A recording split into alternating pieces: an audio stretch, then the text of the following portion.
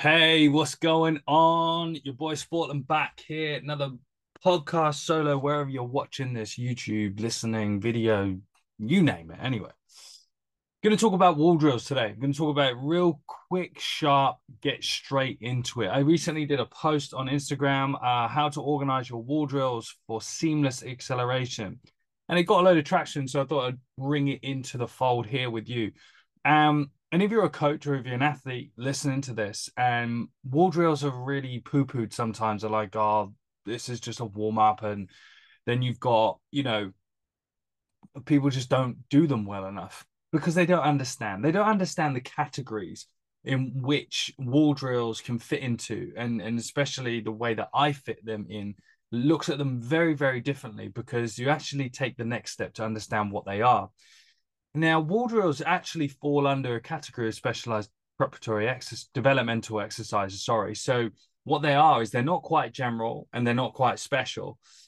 Which what it means is they replicate or mimic some sporting activity, such as running, but not at the velocities and the forces.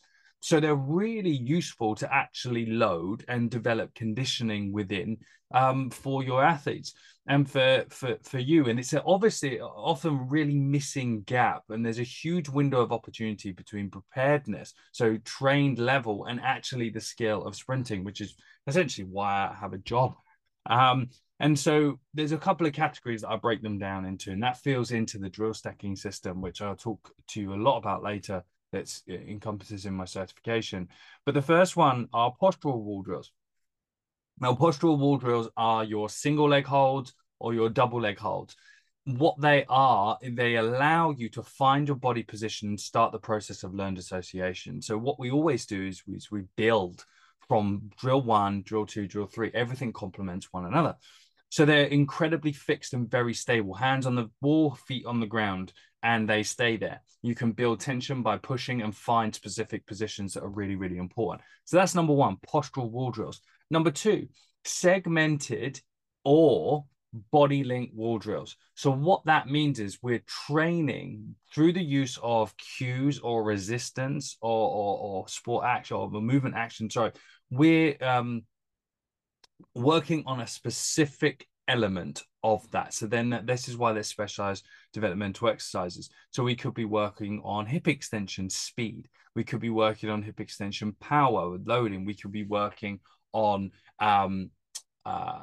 leg lift, thigh split, trunk integrity. So all of these things can be developed in the segment. So it's when we're emphasizing one element still in a very stable and closed condition, be it hands on the wall, feet on the ground. So number three, you've got specific pattern wall drills. So when we look at patterns, we either start from flexion to extension or extension into flexion, and then the alternating of leg.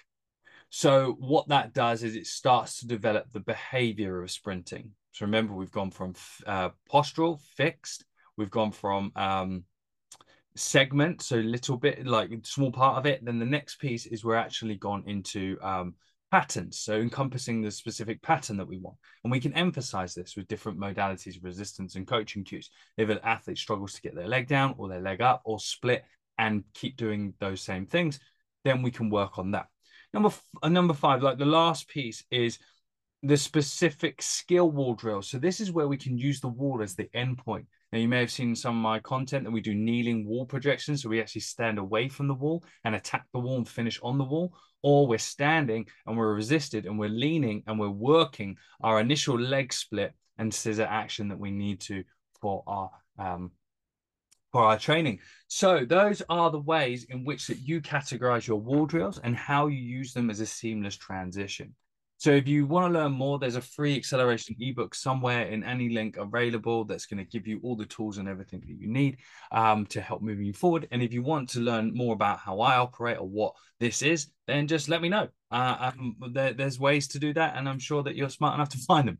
But again, like, share, comment, enjoy, and happy getting faster.